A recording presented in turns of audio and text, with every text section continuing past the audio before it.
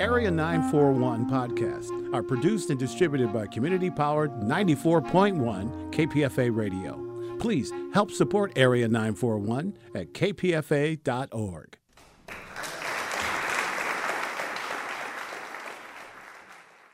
I'm Richard Walensky. This is KPFA's Bay Area Theater Podcast, featuring stage reviews along with extended versions of interviews heard on Arts Waves on Cover to Cover. My guest is Bill English, the artistic director of San Francisco Playhouse. San Francisco Playhouse has been around since 2003. And what is this, the fifth year in the new building? This is the beginning of the sixth, also the beginning of our 15th season. How did San Francisco Playhouse actually begin? What were the origins of the theater company? Well, it definitely began as a brainchild of Susie and I, Susie Damilano and I. We had been working with another theater company, and we also produced a show, a one-off of our own, and developed a sort of a passion for it. The plays that we did with this other theater company, the Actors Theater, we had creative differences and producing differences. Mostly creatively, we had much in common with them, but as far as how things actually got on their feet, we had some differences of opinion and ended up sort of separating ways from them, although we still work with many of those actors. And we didn't know what we were going to do, and across the street from the Actors Theater was an empty space, and it had been empty for years, and all of a sudden there was a sign saying for rent. This is the Shelton Theater where you were before, where Custom Made is now? Where Custom Made now was originally created by the Actors Theater. So that's where we were working with them. Okay. The theater that we ended up starting our company at was across the street in a building which was owned by a Vietnamese restaurant family, and they were at some point going to make it into their flagship San Francisco restaurant, and they never did, and then it came time for them to have to do their earthquake retrofit. And so they put this sign up, but it was a month-to-month lease. So we called up the phone number and went over and looked at it, and oh my God, it was a little theater in the back on the second floor, and in the front, a nice little ballroom. Very rundown, pieces of ceiling fallen in. And so we took it. We signed this month-to-month lease and started putting shows up. And we decided to call it, I think we called it The Playhouse to begin with. And we weren't sure we would end up in San Francisco or Berkeley or whatever, Vladivostok. We didn't have a name. And then it quickly changed to the SF Playhouse. And we literally put up almost 3 full seasons of work on a month-to-month lease. So it was a crazy thing to do. And it went from SF Playhouse to San Francisco Playhouse? Yes. When we moved into the new space, we thought we had grown up and we deserved a grown-up name without abbreviations. So we changed it once again to San Francisco Playhouse, which it will remain. 3 years in, you moved across the street into the Actors. Correct. 6 seasons, the Actors Theater moved to Bush Street, leaving that space empty. The landlord was happy to have us. We literally bucket brigaded the theater across the street. How much time did you have to do that? Very little time. We went in there and did some renovations. We rebuilt the stage. We painted. We did a bunch of electrical work while the show was running in the older space. And then we opened up the 6th show of our season in the new space, so 2 weeks. And the new space where Custom Made now was bigger space for sets, things like that? No, it was smaller, actually. Oh, really? No, the space across the street was beautiful. It was big. Why didn't you stay there, then? Because the Vietnamese restaurant family finally was forced by the city to actually do this retrofit. They gave us notice. So we had to leave. When the theater opened up where it is now, or around the block? Around the block, yeah. So we haven't gone far. So how did that happen? What was in there before? It started as an Elks Club, and it was the grand meeting hall for the Elks, our theater. And then I think in the late 80s or early 90s, the Elks Club sort of lost the capacity to administer that entire building, which includes now a hotel. Before, it was just rooms for visiting Elks.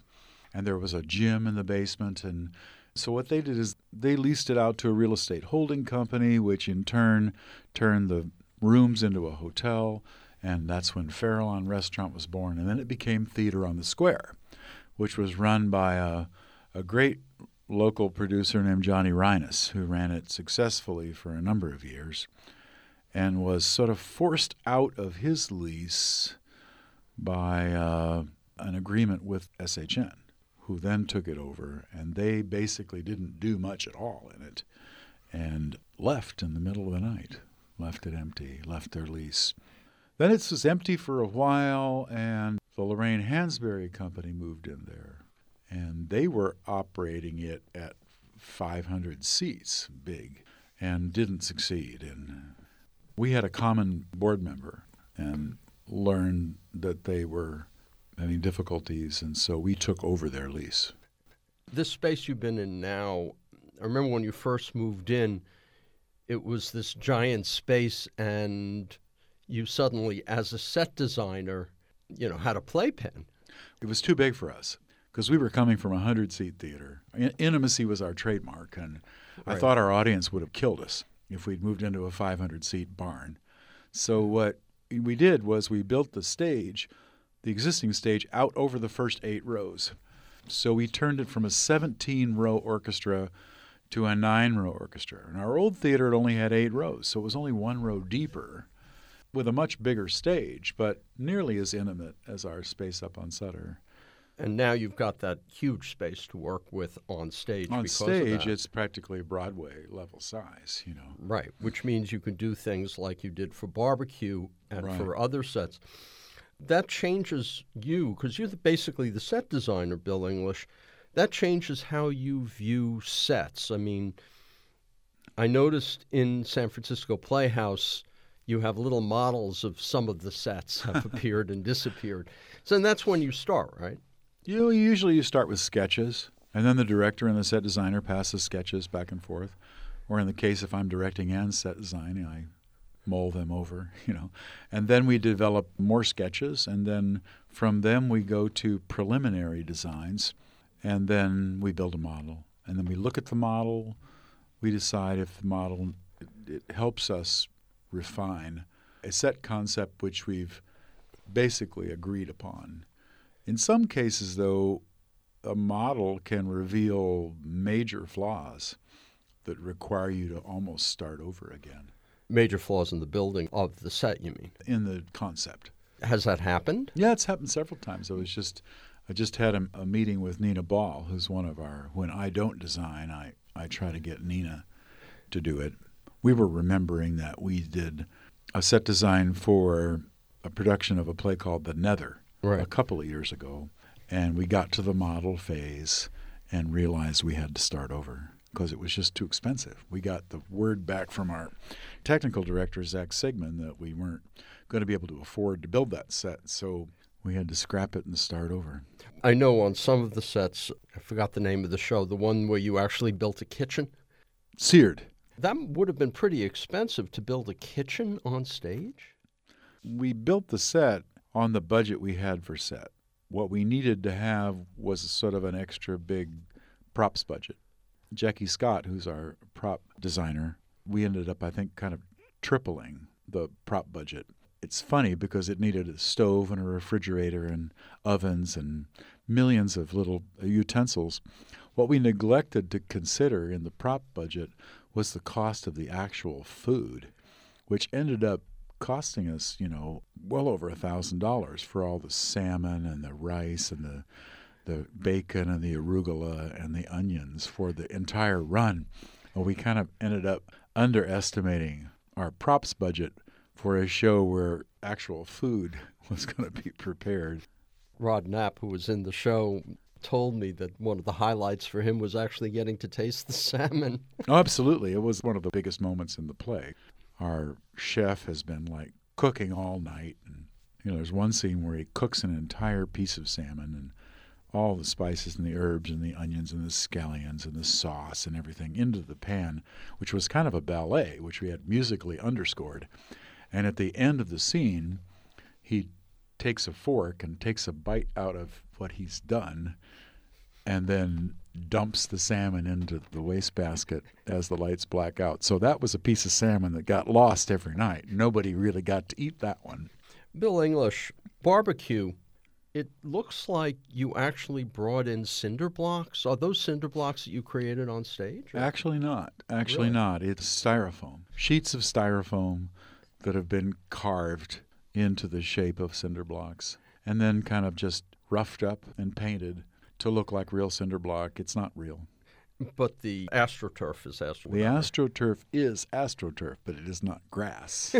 Well, yeah. But we had a lot of fun with the grass because I had lots of samples that I gave our set builder and our painter who did a lot of the distressing of the AstroTurf because I wanted it to look really run down, like it hadn't been watered and it hadn't been mowed and it hadn't been reseeded and tromped on. And so there are bare spots and spots that are yellowed and brown and a few spots that are green.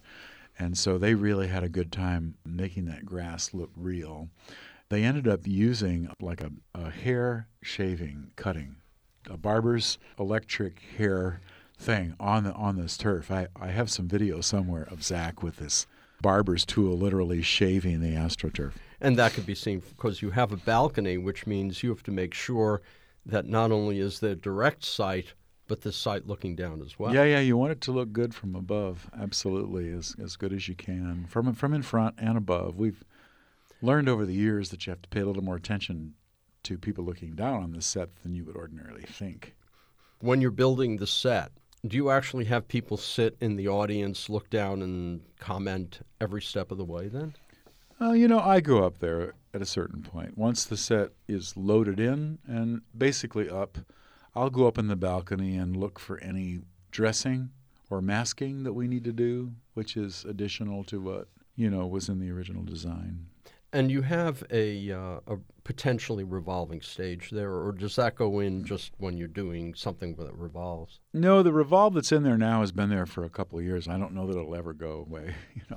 It's a really good one. It's a 30-foot revolve. It's in 3 pieces. I call it like a donut revolve because it has 2 outer rings, like a bullseye. So it has an outer ring which is at the outside, and then there's a ring inside of that, and each of those is 5 feet wide. And then in the inner, there is a hole, like I call it the donut hole. So you have the donut hole and 2 rings, and the rings can be moved separately. So you could have one ring going clockwise and another ring going counterclockwise. You could even have all 3 pieces move. We've used it with the outer ring moving, the inner ring moving, the 2 outer rings locked together, moving around the hole together. So it's very versatile. And you have a computer that is affiliated with it, so you just press buttons? Yeah, there's a computer system that was designed by Ed Johnson, who is our automation consultant, and it tells whatever's spinning when to start and when to slow down and where to stop specifically. So you're just basically pushing buttons. The first show of this season just closed, but I wanted to ask you about it. Barbecue, where did you find it? I read the New York Times review of the Public Theater production and was intrigued by the format. It's got a very odd and very unique style of storytelling. From reading the review, I thought, oh, wow, this sounds really exciting, so I ordered up a copy. I read the play almost a couple of years ago, I think, and it kind of went right by me. It didn't land on me with a lot of impact. And then, oddly enough, after our most recent presidential election, I picked it up again in maybe January of this last year and read it again. And this time, I thought, wow, it just seemed right on the money in terms of where our culture sits right now and the things that we're struggling both with the huge opiate epidemic raging through the Midwest, Rust Belt, and, with the emergence of alternative truth as a way of life. How'd you get Margot Hall involved? It's a play that got strong African-American themes and written by a young black playwright. I felt like it needed to be directed by someone from that community, and so Margot, of course, is my first always choice. in a go-to situation. She's a great director. And Margot has acted with us and directed for us. And the sort of fun part of that conversation was, I thought, well, Margot Hall needs to be involved in this project, but gosh, she could direct it or she could play the leading character in it. And so I put it to her that way: would you rather direct or act? She said she'd rather direct, but when we started casting, our casting director, Lauren English, is my daughter, spoke up and said, well, why couldn't Margot just do both? And so we talked about it and decided that you almost never see that in the theater. I don't know whether I can think of 5 times in my life that I've seen a play with the director in the cast, because your sense of perspective is just very difficult. So, but we decided to give it a try, and I think it worked out really well. Well, you're lucky in one respect, which is that most of her work is in Act 2 anyways. That's true. She's really only involved in one scene. So we made the agreement that Margot would direct, and I would kind of keep my eye on that scene. So you were sort of co-directing the one scene? Not co-directing. I'd say assistant directing, because she staged it. And she made all the choices about how she thought the scene should be played. And I just kind of kept my eye on it from the outside to let her know if her vision was being fulfilled. Well, the third party in that is Susie Damilano. Did she kind of like let the two of you go, because she directs a lot? She did. She spoke up. It was actually an incredibly rewarding time, because you had 3 directors working on one scene, and the fact that we actually managed to stay out of each other's way and navigate that landscape with, trust and goodwill and good humor, I think was, not hard to achieve. But I think we did have a wonderful time. Before we talk about the season that started already, a couple of questions about last season, which I guess began with Seared. She Loves Me, The Christians, Noises Off, The Roommate, and La Cage aux Folles. Of those shows, Bill English, which are you most proud of? I don't know that I could say. Usually the ones that I've directed are a little closer to my heart. So La Cage I was very, very, very, very proud of. Proud of my work and proud of the cast and proud of Jackie's set. Seared, obviously, we were super proud of, because it was a world premiere by a major playwright. Is anything happening with that? Seared is being developed in New York. I think there's some people interested in working on putting up a production. We're not taking it any farther. We commissioned it. We commissioned Teresa to write it, and then we produced the world premiere. And then it goes on to whatever. Yeah, it goes on to whatever, yeah. Well, when you're talking about a show like La Cage or A Christmas Story, which is upcoming, or even Sunday in the Park, since these are shows that pop up periodically in community theater, places like that, what is San Francisco Playhouse doing as a regional theater to kind of make it different? Well, with the musicals, partly because of strictly economic necessity, the casts are stripped down. So people are doubling and tripling, which creates a wonderful tour de force for minor characters, because somebody's playing 2, 3, 4, 5 of them. Also, I think because we got our start, and I think one of our sort of signature qualities is that we do kind of cutting-edge, very naturalistic work, where we really try to get very, very intimate. You can be sitting right up next to an actor, and it needs to feel almost like you're in a movie with this actor. So we try to bring that signature naturalism and intimacy to our musicals. Like La Cage, for example, I was just always nuts about the movie, the original French-Italian movie that was made of the French play. So because La Cage is often produced very campy, very over the top, with great big outlandish performances that don't conform to the rules of naturalism. So I definitely wanted to make it feel like you were watching the movie when you were outside the club. I wanted the club to be huge. In other words, we had over 70 costumes and 32 wigs. But once you're in their apartment, once you're at the cafe, you're in the movie. So I wanted to feel like a very naturalistic play within a play. And I think that's the way we approach all of our musicals. We like to make them as gritty as possible, as very focused on the psychological development of characterization as we can, which makes it challenging to come up with actors who are very strong in realistic dramas, but who can sing and dance as well. It's tough to get actors who would be at home in a kitchen sink realism kind of setting, but who also can do A Christmas Story. Let's look at the upcoming season, Bill English. A Christmas Story, the musical, is based on the movie by the same people who did La La Land and Dear Evan Hunter and Dogfight, which you did a couple of years ago. Yeah, Pasek and Paul. It has an odd history in that it did open on Broadway in 2012 after a national tour, but only for 2 months, then opened a couple of years later on Broadway, and at the same time approximately the same time it's going to be at SF Playhouse, Fox Television is doing a live version of it. Yeah. What brought you to decide to do this, knowing that it's kind of has a different pedigree than most musicals?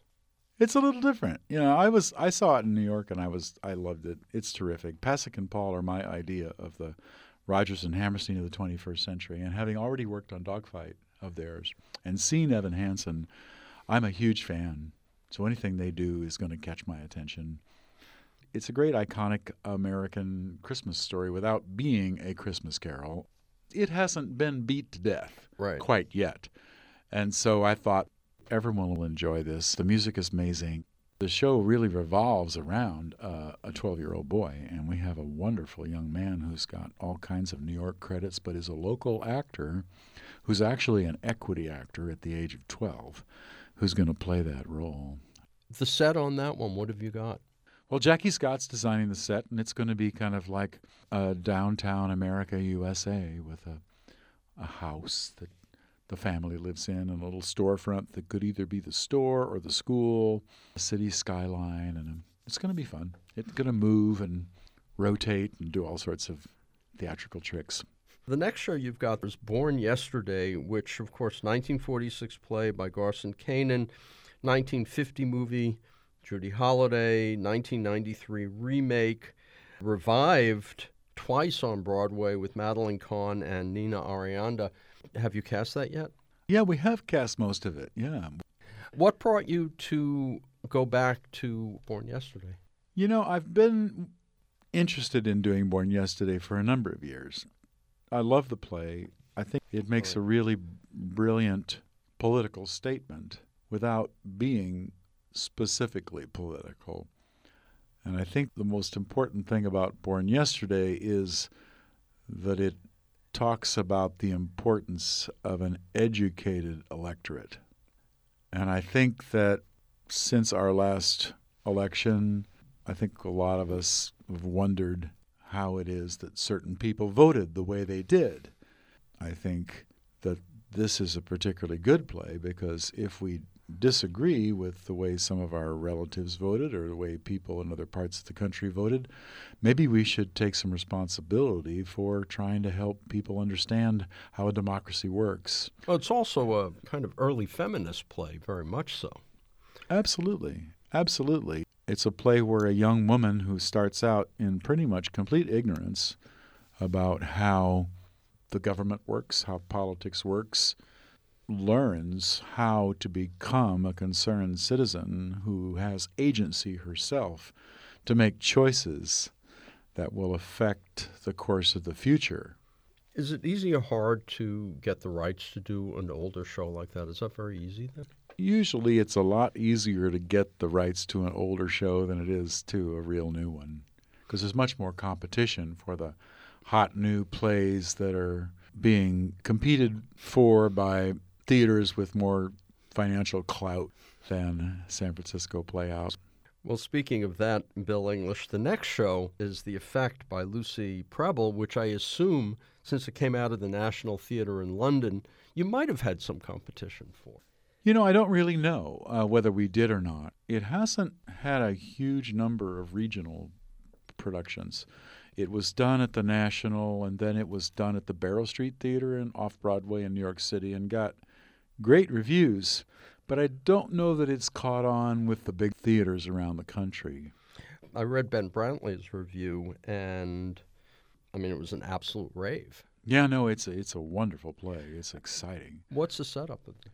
Basically, the play takes place in a drug trial where the pharmaceutical company, assumedly, is conducting a trial on a drug that's intended to help people who are depressed. But as a part of the drug trial, they're using people who aren't depressed to test them for side effects or whatever. And some of the people in the test are on a placebo, and some of the people are on the drug. And nobody knows which is which. And nobody knows which is which. And two people fall in love. Yes, a man and a woman who are in the drug trial fall desperately, passionately, hopelessly, irrevocably in love in the craziest sort of way. And there's no way of knowing if they're on the drug or off the drug. They have no way of knowing. And this creates a tremendous level of anxiety between the two of them because, as you can imagine, they're worried that they might be the one on the drug and that their feelings might not be as authentic as the feelings of the person who isn't on the drug. Or if they're not on the drug, they worry that their partner might not really love them as much as, So it's a wonderful discourse into how we know and trust our feelings at all, how we know whether what's happening to us is happening as a result of other things besides our personal process. Who's directing that? I'm directing it. The next show is a world premiere. Etymologist Love Story. It's by Melissa Ross. It's going to be directed by Giovanna Sardelli, who's a very wonderful director. She directed In a Word for us in our Sandbox program, and we're super excited about this play. How did this come about? They did a workshop of it at Theater Works, New Works Festival, which is in the summer a couple of years ago, and Giovanna directed it there. We have a fairly big crossover of patrons between Theater Works and San Francisco Playhouse, and so I was hearing this kind of nonstop parade of, oh, you've got to do this play. This is an amazing play. I hope you do this play. And, of course, TheaterWorks had an option to do it. And when they passed, I went after it. And then there was also some possibility that the world premiere would be done at the Labyrinth Theater in New York City, and they held it up for a couple of years. And then finally they released it. Giovanna's still attached as a director. So that's how it came to us. It was quite a process. Well, when it goes from being workshopped to actually being the world premiere, does that mean that you're still working on the play before it opens, or is it pretty much set in stone right now? I think it's a fairly finished product, but we may do one more workshop. And there's always, the possibility that the playwright will want to work on it because it's a world premiere, which means the playwrights, sometimes they'll tinker with them right up until opening night. We usually try to lock the script, like a couple of previews in, so that the actors have at least 2 previews with a script that they know isn't going to change. Because if you change script at the last minute, you're just courting disaster, in my humble opinion. What's the setup of the play? 2 young entomologists who work for the Natural History Museum in New York City. So they're very successful. They're probably in their early to mid-30s. And they were in a relationship that was romantic and aren't anymore, but still live together. And they're kind of symbiotically attached in a way which is not so healthy for either of them. And so the play is kind of about how they undo that process so that they each can go on with finding romantic partners that are going to be better for them. And so it's interesting that their job is to study the mating habits of insects, and our job is to study the mating habits of humans. And the last play of the season is Sunday in the Park with George. You did Company and you did Into the Woods.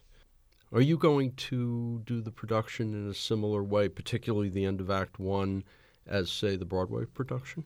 Well, there have been a few Broadway productions. There was the original with Mandy Patinkin, and then the revival. Yeah. Then there were several revivals, but one of them came from London and was an incredibly brilliant video design.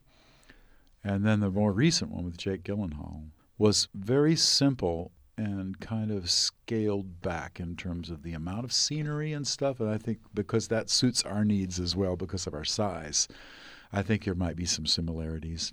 I'm going to design the set. I know at this point that I'm going to do a video design. Video design will be a big part of it. We're going to use a rake stage, and, it should be a lot of fun. In Act Two, there's something called the chroma loom, but it's never really clearly defined what this object is, so you can play with that. I don't know exactly what we're going to do with the chroma loom, but something hopefully that will be fun for the audience, I've seen the show several times, Sure. But let me ask you this. What do you see as the main themes of Sunday in the Park with George?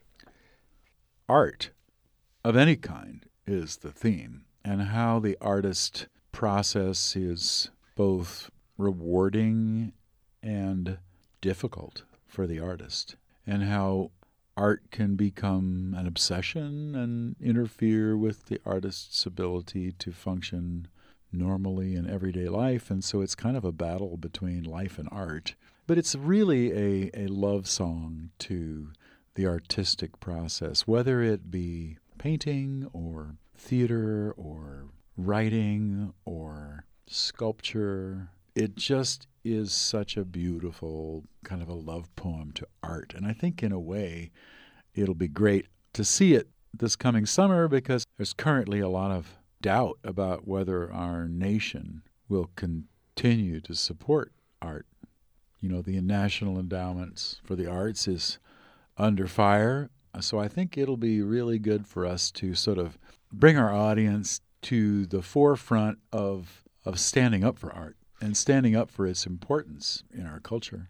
Bill English, okay, this next season is done. How many shows for the following season are set and how many are not set? I mean, how does that work? I'm just really at the beginning of selecting the shows for 18-19, and I haven't actually selected anything. But you have some in mind. Yeah, I have 8 or 10 shows that are on the wish list. I have probably 8 shows that I have the rights to that I could do. And then I have another 3 or 4 or 5 or 6 that I don't have the rights to yet, either because they're so recent that they're still playing on Broadway or off Broadway, or even though they're available to theaters throughout the country, there is a competition for who gets to do them, which is in process. You get, for instance, ACT or Berkeley Rep are going to get their pick. So I'm actually still waiting to see what they're going to do and what they may not do. And if they don't do it, then that's why I always wait a month or so after the big theaters announce their seasons to announce ours. Well, you've also got a situation where both Berkeley Rep, ACT, actually TheaterWorks, I think, as well. TheaterWorks is in that class as well, yeah. Yeah, and they're all getting new artistic directors, which is going to change circumstances, and you don't know how because they haven't been picked yet. They haven't. In no case have they been picked yet. I think it's true that all 3 of the current artistic directors, it'd be like Tony Taccone and Carrie Perloff and Robert Kelly, are picking the 18-19 season. So the season in question is still, with current ADs in place. But then it gets hairy afterward. After that, we'll have no direct. Well, I mean, you got to figure that the boards of directors of these theater companies are going to be continuing the general trends that the theaters are committed to now. I don't think I don't think there's going to be some radical shift in terms of who they select. It seems that with the increased number of new plays that are being generated by local theater companies, Is there a dearth of plays that have gotten 3, 4, or 5 readings to get to that perfect point? Or is it just happenstance that everybody's suddenly developing new plays? Everybody's developing new plays. There's just an epidemic of new play development. But I mean that in a good way. I shouldn't have used the word epidemic. It's like an outpouring of interest in new work around the country. The problem with that I see is something that Loretta Greco told me several years ago, and it got lodged in my head. A play usually needs at least 2 and possibly even 3 different productions with different directors to reach that perfect point. Sometimes not. Did Death of a Salesman need 3 productions with 3 different directors? I don't think so. Some plays just come fully born, and they're done, and you do them. And some plays need a longer gestation period. There's a wonderful system in the country called the National New Play Network, to which we are a member. That organization is dedicated to providing multiple world premieres. And the Magic Theater is also a member. Marin Theater Company is a member. And you commit to doing a play with the National New Play Network, but there will also be 2 more world premieres. They call it a rolling world premiere. And we've done 3 or 4 of them. And then they're actually funded. You get some funds for your production, and then it's going to go on to have a different production with another director and a 3rd production with a 3rd director. So it's a really healthy system, as opposed to, yes, it's a one-shot deal, and if it gets a crummy review in the New York Times, no one will ever do it again, which is sad, Particularly on shows that are good but need, and there are some great shows that could be great shows. Well, a lot of the New York theaters, even the nonprofits, are now doing plays that have been tried somewhere out of town. Even Playwrights Horizons and Second Stage, Manhattan Theater Club, The Roundabout, you see that a lot of their shows have been produced somewhere else first. New York is still where a play goes to live. Once it gets to New York, it reaches something. If you can make it here, you can make it anywhere. I guess. I guess. That's also kind of sad, too. Some playwrights that I know have had a terrible time in New York and yet have become widely performed all over the country. And some of them have just turned their back on New York and not allow their plays to be done there. There's one playwright, I forgot his name, who specifically does that. I don't remember his name. Well, I think there are a couple, and I don't want to speak for them because I've heard this from them, but I don't know how rigid they are about it. But I do know a couple of major American playwrights who have told me they just won't go to New York. But their plays are done all over the country all the time. Bill English, do you plan to continue indefinitely the summer musical idea? Yeah, generally speaking. It's funny. In our first season, which only had 4 shows in it, we maybe even accidentally decided to do a musical in the summer. And it ended up being such a smart decision because you've got the influx of tourists in the summer and you've got people who want to come up to the city and bring their relatives who are visiting them to ride the cable car and see something of culture. So it seems like a pretty good move. I don't have any doubts about it. There's a couple of summers we didn't do a musical in the summer. Not recently. And you also can extend them longer. You can. That's kind of ended up being our MO because we did the Fantastics and opened it in early June. And then since we had no previous track record, we just ran it all summer. We ran it for 12, 14 weeks, and it did really well. And so that got to be our MO, and it's been ever since. Bill English, there's something called the Play Reading Series, which is just one-offs. Once a month, we do a reading on Monday night, and it's always a new play, a world premiere that hasn't been performed anywhere else.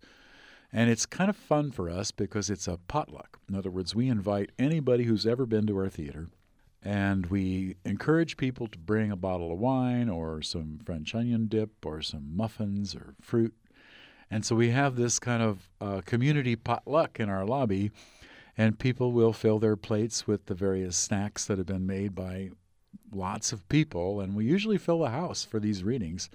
And they're wonderful because they introduce a new script, And we often use the reading series as a way to get to know directors who we haven't worked with yet and actors who we haven't worked with yet. So it's a kind of a wonderful exposure for our audience to new work, new directors, new actors. And it's usually one Monday a month. And then there's the Sandbox, which is a new play series, which isn't necessarily, you've done that over at The Roof in the Strand, right?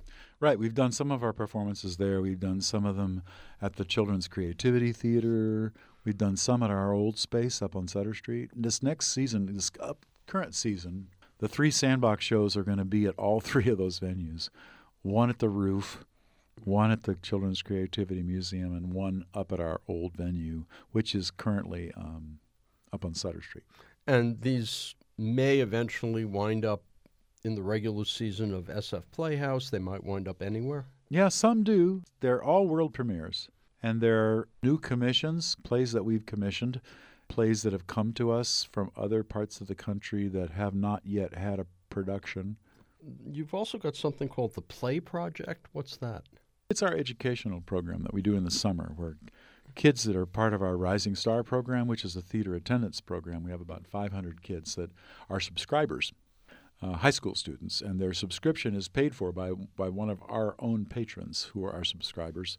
They pay an extra $100 to buy a 4-play subscription for a high school student. And some of these kids will see 12 to 16 plays over the course of their high school career. Well, when I've been at SF Playhouse, not opening night, but on other nights, I often see a whole bunch of them there. Yeah, we'll have 40 or 50 kids. We don't do what you call student matinees. We mix the kids in with the general adult population, which I think is great because then you get that synergy of adults and kids all reacting to the same show, and we have a talk back afterwards, so we get also the kids and adults exchanging their opinions and questions about a work of art. Are these specifically with schools then? Yes. Mm-hmm. What High schools do you use? Oh gosh, there's about 17 different schools. Some in Oakland, some in San Francisco, a mixture. And we work primarily with teachers, with specific teachers at these schools who are willing to drag their kids to the theater 4 times a year. Christmas Story, the musical, starts previews on November 22nd and opens officially on November 29th. For more information, you can go to sfplayhouse.org.